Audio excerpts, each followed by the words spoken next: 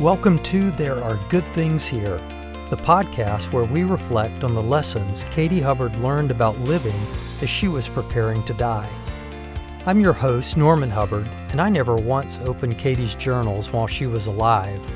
Now I'm opening them up to you so you can discover resources for your faith, refreshing honesty, and unexpected joy for the journey through a painful world with a wonderful God.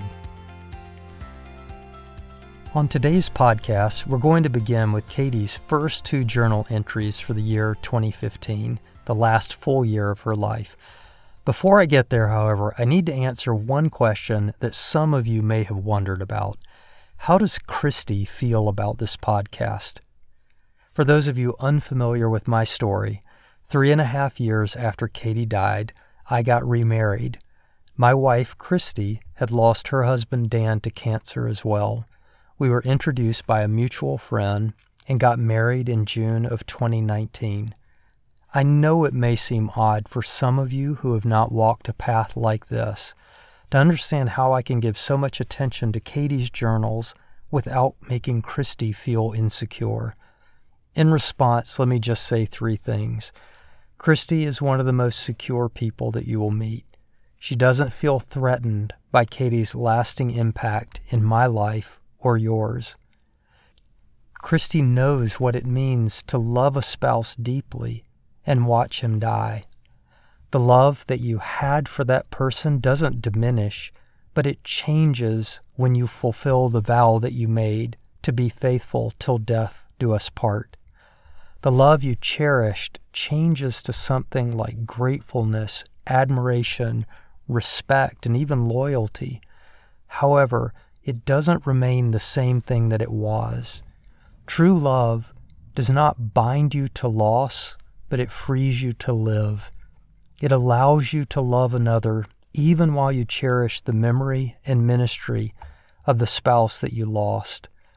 Since the day that we first met, Christy and I hardly go through a day without mentioning Dan or Katie. And finally, this can't be overlooked. Christy and I believe that our spouses are very much alive and we will meet them someday. We look forward to that day, and until it comes, we honor their memories and feel grateful for the impact that they had on our lives. I hope that you too will be impacted by Katie's life through her journal entries. Let me then begin at the beginning of January 2015 and read 2 entries. The first is dated January 2nd, 2015. These are Katie's words. Dear Lord, I got good news from my PET scan today. No new cancer growth. Old growth has shrunk, and my liver, quote, looks too good to be true. Thank you. Good news. Good news. And then from Monday, January 5th, 2014. Dear Lord, it's the last day of break. I am ready for routine. We sure did pack a lot into this break, and I got good news.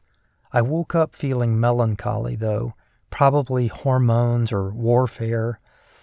Joe was so emotional last night, seemed irrational and exhausted, but I don't know. Please help me to discover if it's something bad.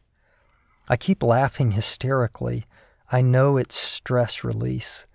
Joe and I had a dance party to the Annie soundtrack yesterday in the basement. I am so ready for him to be around 7-year-olds again. He spent his whole break with teenagers.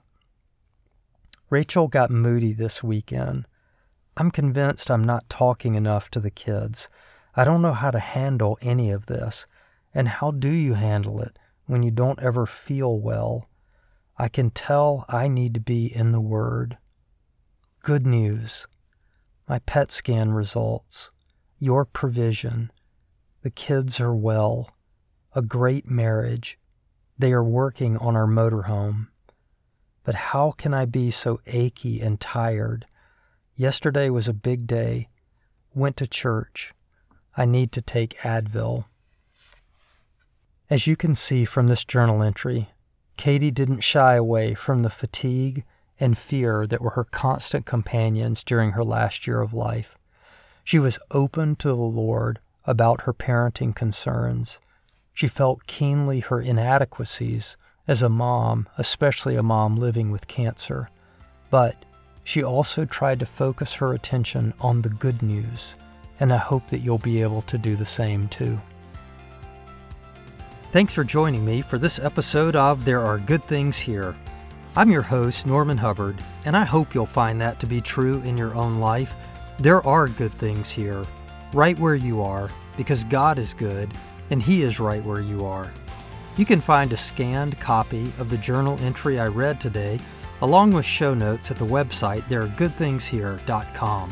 While you're there, feel free to post your own thoughts about today's podcast. If you find this podcast inspiring or helpful, would you message a friend and let them know about it?